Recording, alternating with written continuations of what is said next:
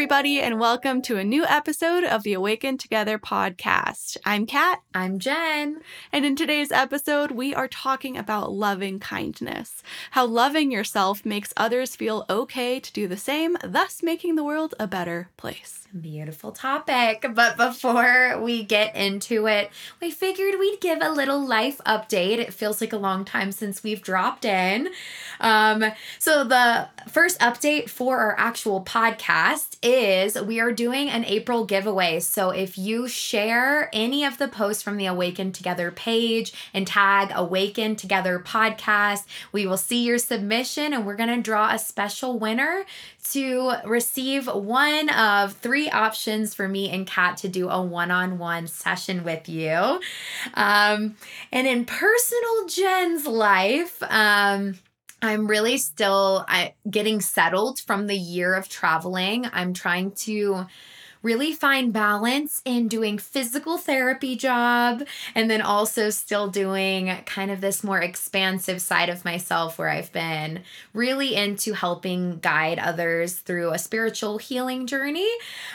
So I'm trying to kind of navigate my hours appropriately for the 2 worlds. And honestly, it's been really nice to put 25 hours into the physical therapy worlds and then save some hours for kind of my creative spirit. So I've been finding balance in that. It's so nice to be in Denver and get to experience the city again and live close to Kat. It's been so great to have you back in Denver, and we're recording in person, which we weren't for all of last year, and so it still feels like a treat. And this is actually our first time recording in my new house. A big clap, everyone. Clap your hands together. Yeah, so I've shared some of the turmoil that happened in the whole home buying process. And when we finally bought the house, there were cockroaches and a break-in and just everything that could have gone wrong, it felt like did. But now we're in a point where we've been living here for 3 weeks and it feels like home. And honestly, it looks like home. It's very impressive. I came in and she's killed it. Oh, thank you. I mean, I've been kind of treating it as my full-time job, decorating, settling in, it's but great. I feel like I'm really living by my New Year's intention of rooting. So I have this going on. I'm also interviewing for my first corporate job role in so long. And I mean, it's my first interview at a corporate place in 4.5 years. So please send me all of your good energy. By the time this episode comes out, I will know if it's happening or not. So all the good juju, please.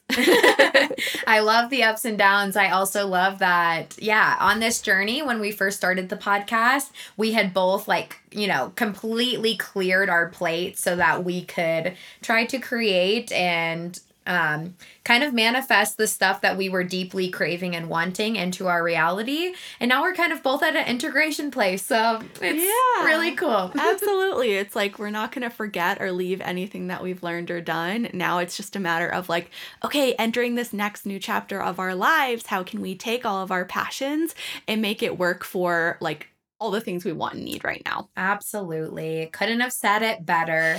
So as we delve into this topic, we wanted to first take turns just sharing our kind of self-love journey in short, just to give you some references of the ups and downs of that journey, the takeaways, and really introduce kind of the shadow side that you have to face in order to cultivate a real relationship with yourself.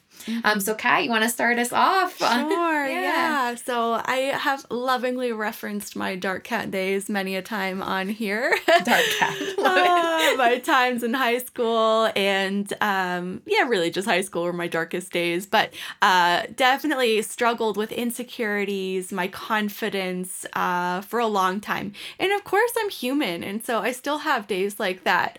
But those days are farther and fewer in between since I have been, doing this work for years on end now of self-love and acceptance. Really, that's the key to it all, is acceptance. And we'll talk a little bit more about that.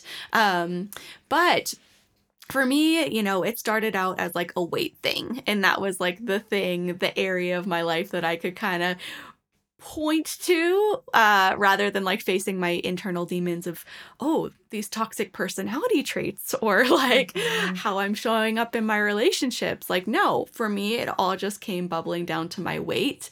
But once I was able to establish a healthy relationship with my weight and with my self-image and my body, that's when I was able to start doing healing work on like my thoughts, my thought patterns, my triggers, my emotions, my defenses, my protections, all these different parts of myself that I had never really faced before. And I like to call that my inner critic.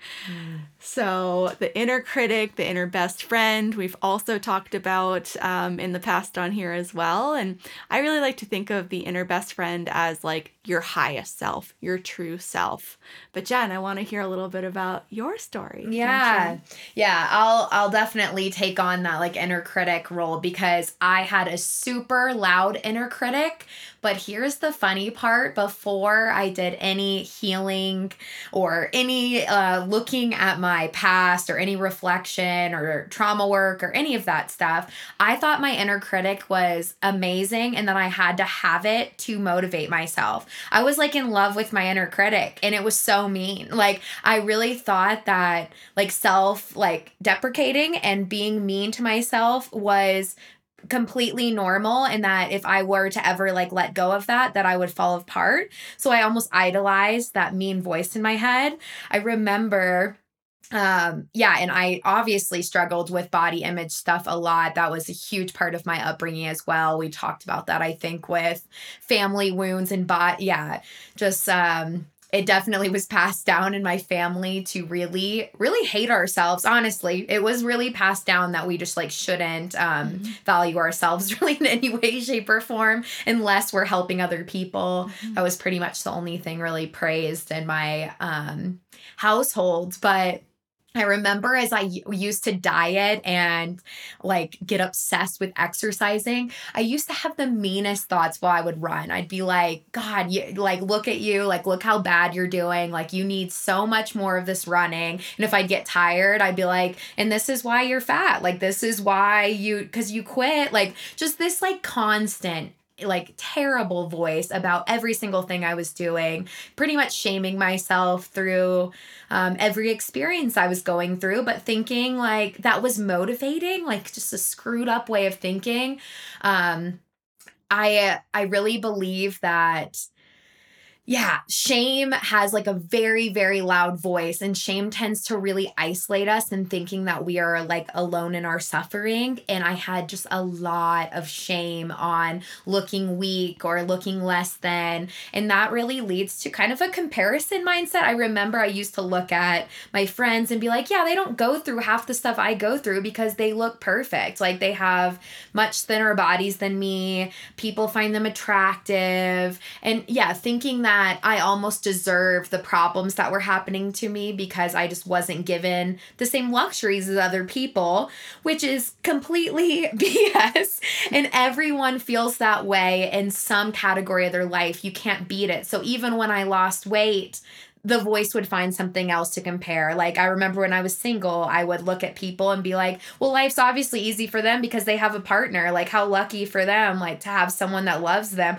Just, it would creep into every single aspect of my life to avoid me looking at my own pain, but finding a reason why everyone else is so happy and I'm suffering. And that's when we explain that people are mirrors, and how what you deflect on other people is actually a reflection of how you see yourself.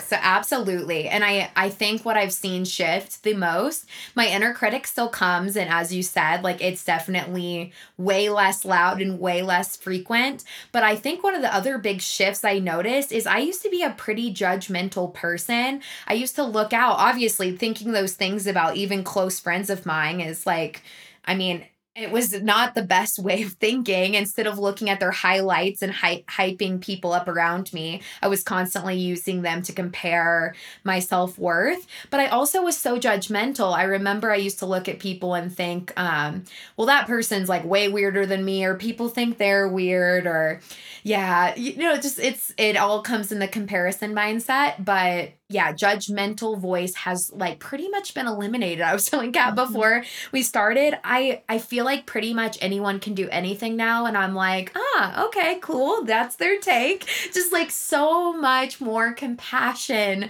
towards others because I have it for myself. Like, I love that for you, no matter what it is. Yeah, I do. I really feel that way. And I definitely did not for a long time. Yeah, I feel that. And as you were speaking, I had kind of like an aha moment with what you were sharing. And okay, you ready for this? Yes. give it to me. I think that people are afraid of loving themselves. Yeah. I think that a lot of people are afraid of like what that will mean and being so closely identified with the inner critic and with that voice that's like putting others down, putting yourself down, that like it's like a whole new identity. Totally. And that's scary. And there's a lot of fear tied to that. And there's also like how many times have you looked at a woman who loves herself or a man and been like, oh, they're cocky. Yeah, like, you put people down. Yeah. Yeah, like they think their shit don't stink. Like I remember my mom saying that about someone when I was growing up. And I was like, first of all, what does that even mean? The seed was planted. You're like, I gotta sit with that. They think that when they go to the bathroom, it doesn't smell bad. I was like, so confused. Kat's literal thinking. I love it. I love it. Oh my God. But now I'm just like, okay, well, like, I guess there is a difference, you know, if someone falsely is trying to be like, I'm the best. Yeah. Whereas if it's just a deeply rooted, there's no sense of putting that energy out there. And it's just like an unspoken confidence that they emanate. Absolutely. And so I think the biggest difference to tell those two things apart, self-absorbed is not self-love. And I think one of the biggest problems is the way that self-love almost gets advertised is to buy yourself certain things and to like, it's very material focused and what you have, which really skirts along the self-absorbed or, kind of ego-based way of thinking. I think the big difference between when you're truly cultivating a sense of self-love is that sense of compassion. And let me share like a little definition I had wrote down, but compassion involves learning to allow ourselves to move gently towards what scares us. And so that is the trick with it, is like almost looking at that emotional distress without having this aversion to it and learning to, as we've said many times, like embrace our shadows.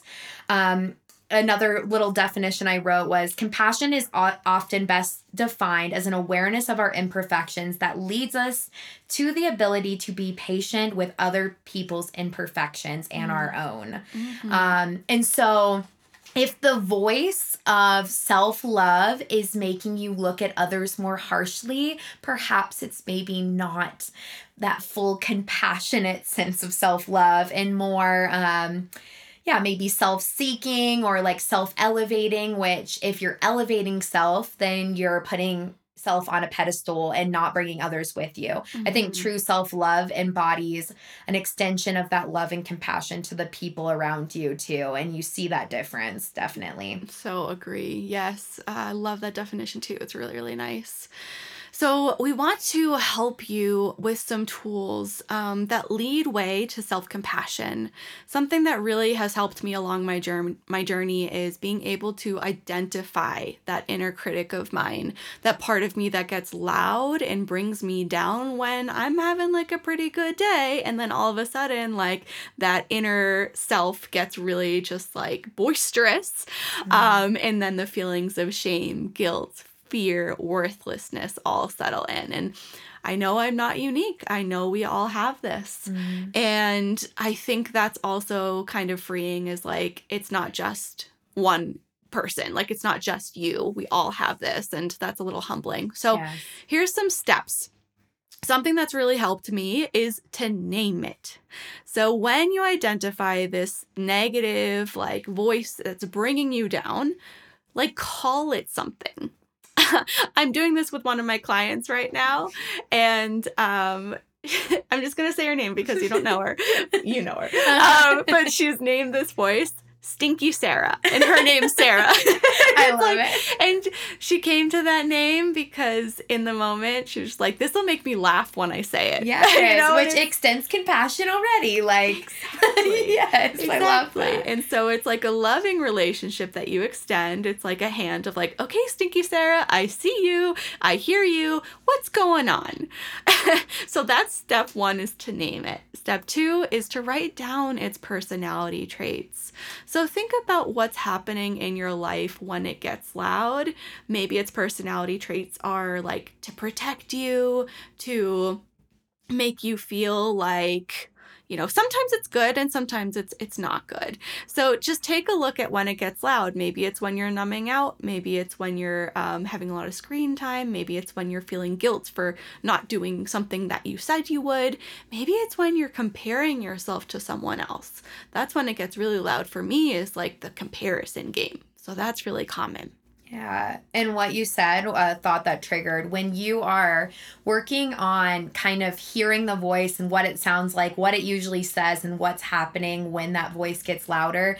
I like to also like think of, I used to be fine with that voice for current version of myself, but I think that's really the key to like inner child healing that you hear talked about a lot too. I like to picture like, okay, so if my inner critic is telling the current version of myself this, what would I like to say to little Jen? Mm-hmm. And it kind of helps me compartmentalize. Like I would never let little Jen hear half the stuff that the inner critic is saying to current Jen. Mm-hmm. So I like to see that as almost two separate things too. And then when I guess that's helped me develop a sense of self-compassion, is when I could be like, God, if I told little Jen, like, God, you're such an idiot for saying that. Like now everyone's going to think you're stupid and you don't deserve to lead anybody, or whatever the voice says. What would little Jen need to hear about those feelings that are coming up? And often when we soothe that inner child, I feel like the voice kind of loses all of its power. Yes. Just want to chime on thinking of it. Yes. Yeah. Inner child work is definitely a big part of this. Yeah. Because when you can see yourself as that younger version, it's like,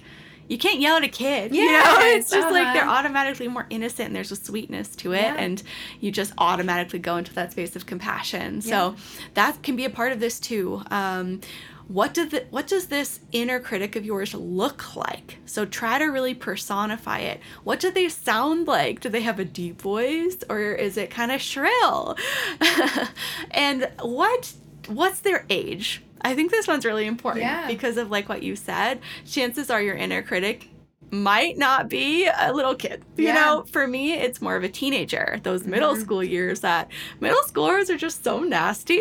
Yeah. Like the nastiest of the ages in my experience. I think it's a voice of a parent a lot of times too. Like what, maybe an old version of yourself was receiving as a message, like definitely comes from like an older, more dominant person for me usually. Yes. And like you were just saying, Jen, like establish a relationship with it. Yeah. So talk to this inner critic of yours as yourself now, as your highest self, your true self, and ask it like, what's going on? So when you can pause and have these moments of awareness, like that will feel like a massive step forward. Even just like having that moment once you've identified it. And from there, give yourself a whole lot of grace. Like you have this moment of hardship, you identify where it's coming from, what it looks like, and then it's easier to move on, to like let yourself feel that and then be like, okay, that was what it was and it taught me something and now I'm back. Yes, beautiful. Love that. And to chime in on a couple more, if you've studied the work of Brené Brown, she is one of my favorites. I've read her books, almost all of her books, I believe, but she talks a lot about shame. She calls herself a shame researcher. She really studied what shame looks like for different people. And as we said, shame tends to like isolate and pull you back. I think one of the most important things to cultivate a sense of self-love, first of all, is the awareness that we all are going through this. So knowing that that voice in your head is not just exclusive to you. This is something that everyone kind of struggles with. And so even with that, you can extend some compassion because yeah, you're not crazy for having this kind of awkward relationship with yourself. And that already is like a huge relief, because I remember I really thought from outside view that everyone else had not had some of these negative feelings. I really, really thought that for a very long time. I don't think it was until really I went to a really big yoga event for the first time where I actually saw people in their shadow side, like screaming, yelling, crying, but it was all release and just hearing the thoughts of what people have struggled with based on different traumatic experiences and stuff. And just knowing that I was able to look at all of them and be a friend for them in those moments. Like, I knew how much I needed to be a friend to myself as well, and that I wasn't alone in my ugly feelings. So that helped me extend self-love to that. So a couple practices that I regularly do. I'm a big fan of mirror work. I really tried to slowly develop a relationship with being able to look at myself in the mirror and either talk out loud and try to say really positive things, which at first used to make me feel like I was gonna like throw up. Like, that's how big of an aversion I had to hearing positive words. And as we kind of unpacked, probably because I loved my inner self-critic so much, and I felt like if I accidentally gave myself too much leeway or softness, that I would completely fail as a human. I think I really believed that. So yeah, sitting in the mirror and slowly practicing, like hearing myself say words and absorb it and slowly integrate longer amounts of time on that. And even just sitting in silence and locking eyes with myself in the mirror. You can dance in front of the mirror. You can even practice like standing naked in front of the mirror. That's definitely more advanced. But yeah, don't try that first, or do. Yeah, hey, just get it all done real quick. But yeah, it's slowly looking at pieces that you love and why. And if it's really hard to look at the current version of yourself, maybe envision young you and what you really needed to hear, because it's all those versions. I've heard it said this way: every single age you have lived is still within you. It's a bunch of different versions of yourself all played into your body. So working on even extending love to a past version of yourself so you can slowly build a relationship to the current version of you is a great place to start. Yes. I love this so much. Yes. I have another idea for you all, another tool to help with self-compassion, and it's called exposure therapy. This is something that I've practiced myself and something I also help my coaching clients and health coaching with. But it's basically like coming up with your list of fears, right? Not a fun activity, but something that we should all know. Like, what are you afraid of? Like, oh, I don't know. Like, yes, we should know this off the top of our heads, I'd say. At least some of them, right? Yeah. Maybe not everything. But for me, I am deeply afraid of water, which is like really weird, but like being in deep open water, yes. And also just being on boats. Like, I was stung by a jellyfish when I was a kid, and I was in Greece. And there was someone said, pee on her. And I just remember this man coming over about to pee on me. And I was like, no, traumatized. Like, and so that whole experience has become like such a trigger for me. Now it's just like rooted in the water. That whole experience. Great story. Sorry about your trauma. Sorry about your trauma. Thank you. Holding space. Oh my God. It's hilarious. We can laugh. We can laugh now. But something I've worked on with this is to expose myself to water and not let it hold me back from things that like would normally be fun or is fun to other people. So examples, a group of my friends, we all went camping a couple years ago, and everyone wanted to rent a pontoon boat for the day, and everyone was stoked. No one would think that like this would be a problem for anyone, me. So I was like, sure, I'll rent a pontoon boat. Like Kyle, my husband, was like, You sure you're going to be okay with this? So I was like, yeah, I can't just be the only one not doing this while everyone's out having fun. Like, that would make me feel just as bad or probably worse. So I did it. The whole time I was like clenching onto the seat in the back because there were waves. But after the fact, you know, there were moments where I was able to have some fun, and I'm really proud of myself for doing it. And whenever I do these things, my husband's usually with me, and he usually tells me, he goes, "You're a brave little toaster." And that's So become cute. our thing.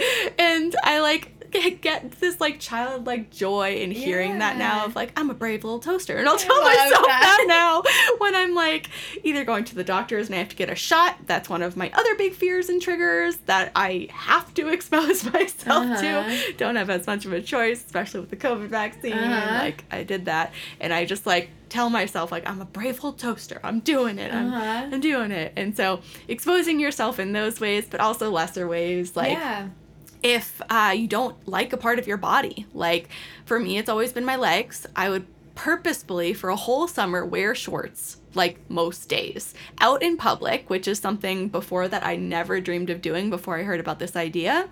And then what that does is it shows you that it's going to be okay. Yeah. You start to build that trust in yourself, in the world, that like nothing bad's gonna happen when you do the thing that you're afraid of. Yeah.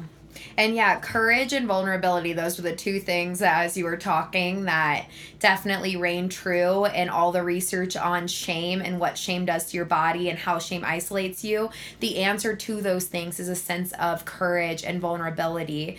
And yeah, I think we see that as being like, I think sometimes we can create this image that that's going to be like really big steps and impossible steps, but really little steps make a big difference. When vulnerability to me is just starting to share your story with a space that is safe. So connecting to people that, maybe you search in your area, people that either have gatherings or meetups, or find a group that is into the same stuff as you and practice slowly sharing sides of yourself that you normally wouldn't. That is definitely what I learned from the yoga community was, you know, we'd take turns around a circle talking and I'd be terrified or like, let me think of what I'm going to say before, you know, all these like planning things, and then just like speaking rawly and just letting it be messy and knowing that I don't have to laugh my mistakes away or like, think I'm a failure for not having the words come out in this perfect fluid way, that it's okay. And there's not one person that has never messed up in the way they talk. Like just, it's a lie. It was a lie that I had built for myself, that my voice wasn't worthy. That was a huge part of where I needed to extend a lot of self-love and compassion, but slowly using my voice in small ways. For those who follow me on TikTok, like my very first TikTok, I was like convulsing. I was so scared. Like I was terrified. And to the point where I'm at now, I'm like, do TikToks all the time. You're queen. It's just, it's a sense of bravery, and it starts in small steps. And those steps might be recording your own voice at home, then listening to it back, dancing for a video, and then watching it. It can be so small, or it can be done with community if you have a safe space. And we definitely are trying to build our community with Awaken Together too. So know that we are here, and we know that this journey is easier said than done, and everyone's road looks a little different, but learning to become your own best friend is the most beautiful and worth it journey. And I think it helps the collective at large so much. Yes, beautiful. And that's the point of it all, right? You spend more time with yourself than anyone else your whole life, so you better learn to love yourself. Yes, absolutely. And the opposite of love, I remember this blew my mind. The opposite of love is not hate. The opposite of love is fear. Because fear drives division and hate and all like apathy and all of those really down feelings. So if you can confront those fears and learn to trust, then the love comes more easily. Yes. Yeah. So with this, we want to segue into from this point of loving kindness into the topic and the concept of metta. Metta meditation in particular. Metta meditation is a practice of developing positive feelings first towards yourself and then towards others. And I have a little quote from the Buddha. He once said that unless we treat ourselves with love and compassion, we cannot reflect the same on others. Once we start experiencing self-love and self-compassion for ourselves, we can then show the same to others too. So metta meditation, it is near and dear to my heart. For a part of my wedding this past year, we didn't do anything like in a church or anything, religious based, but it was really important to our families that we still had like a spiritual aspect, and it was also important to us. So the common ground we found was leading a meditation. So my good friend, Shaylin, she officiated and led everyone through a metta meditation. I love that. It's very similar to the one that I'm going to lead you to today. So no, it's like near and dear to my heart. And there are a lot of benefits to this type of meditation. It increases self-compassion. It also increases focus and attention and a deep sense of emotional strength that balances our thoughts and actions. Should we do it? I'm ready, sitting up tall. All right, good. So everybody, please, if you're in a place where you can meditate, I'd love for you to just keep playing this. If you're not, maybe you pause this and plan a time where you can return to it and be fully present. Even if you're walking or driving, it's still a great time. So please take the next few moments to settle in to your physical body. Find that place where you can close your eyes if you're able, or find a soft gaze. Just tune into your body, make any minor adjustments, and then let everything fall heavy. We'll start with a few minutes of concentration practice just to help our mind settle and arrive in our present time experience. So as you allow the body to resume to natural breathing, see where in your body you can feel your breath. It may be in your belly, where you can feel it rising and falling as your body breathes. It might be in your chest, where you may notice the expansion and contraction as your body inhales and exhales. Perhaps it's at the nostrils, where you can feel a slight tickle as the air comes in, and the subtle warmth as your body exhales. You can pick one spot to stick with for this meditation practice. As you feel your body breathing, try to stick with the breath all the way through. Stick with it from the beginning of the inhale all the way through the end of the exhale.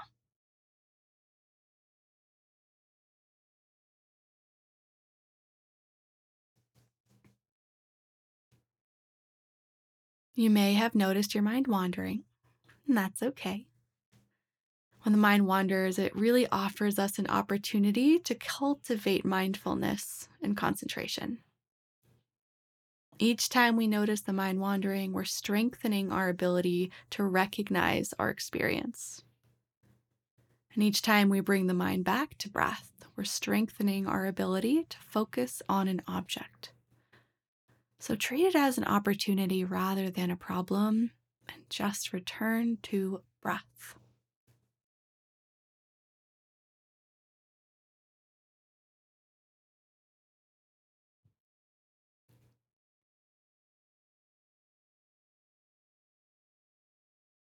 You can begin the practice by bringing to mind yourself as you sit here right now. Try to connect with your own deepest intentions for happiness, ease, and safety. You don't need to dive into what stories will make you happy, but rather connect with that natural desire you have.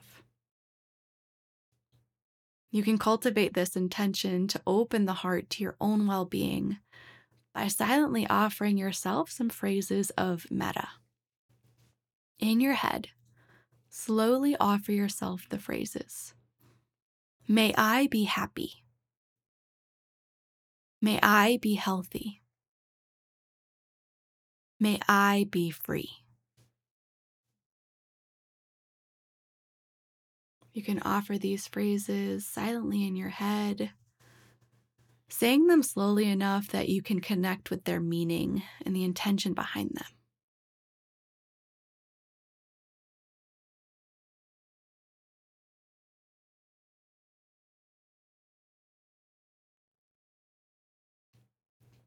You can now bring to mind a good friend. This may be a loved one, a teacher, a mentor, or maybe even a pet. You can connect with your natural desire to see this being happy and at ease. Just like you, they also want to be happy, to feel safe, and to be healthy.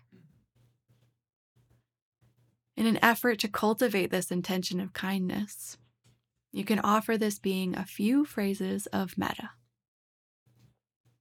May you be happy. May you be healthy. May you be free.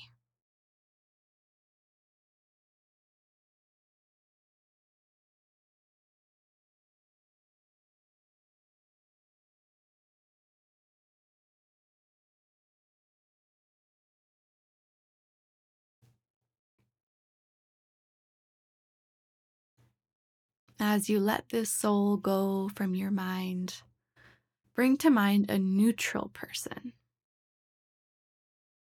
This is someone you see maybe regularly, but don't know very well.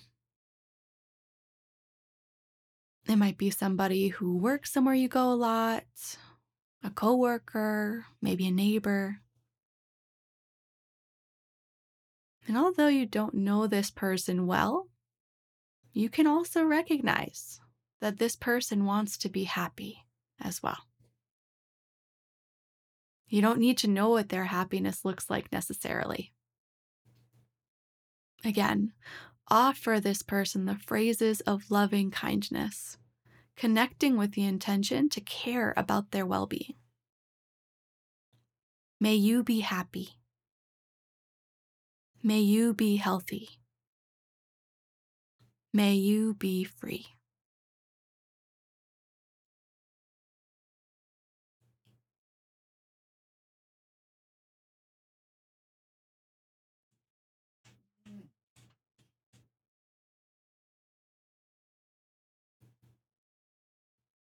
And as you let this neutral person go, bring to mind somebody who you find difficult.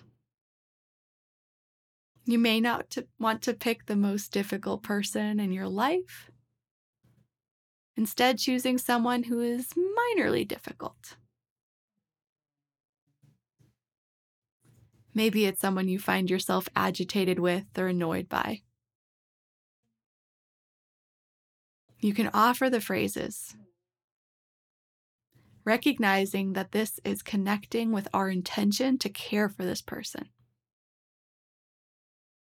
Although we may not mean it wholeheartedly every time we offer a phrase, we can make an effort with the phrases.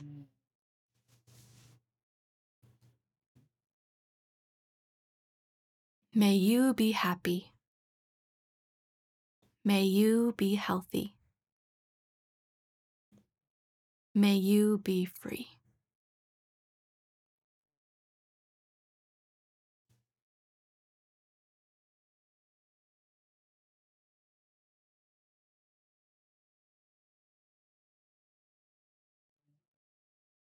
Take a deep inhale through your nose. Open your mouth, send it out. Guide your awareness back to your breath, back into your body, back into the space in which you're inhabiting. Allow your eyes to flutter back open and rejoin you in this present moment. Welcome back. Thank you, Kat. Yeah. So So I always recommend after a meditation like this to journal if you can. If you don't have a pen and paper handy, maybe the notes up on your phone, or just think about how that meditation made you feel, what your experience was like, and what it left you thinking. Perfect. We appreciate it. I'll see you next week. Thanks, everyone.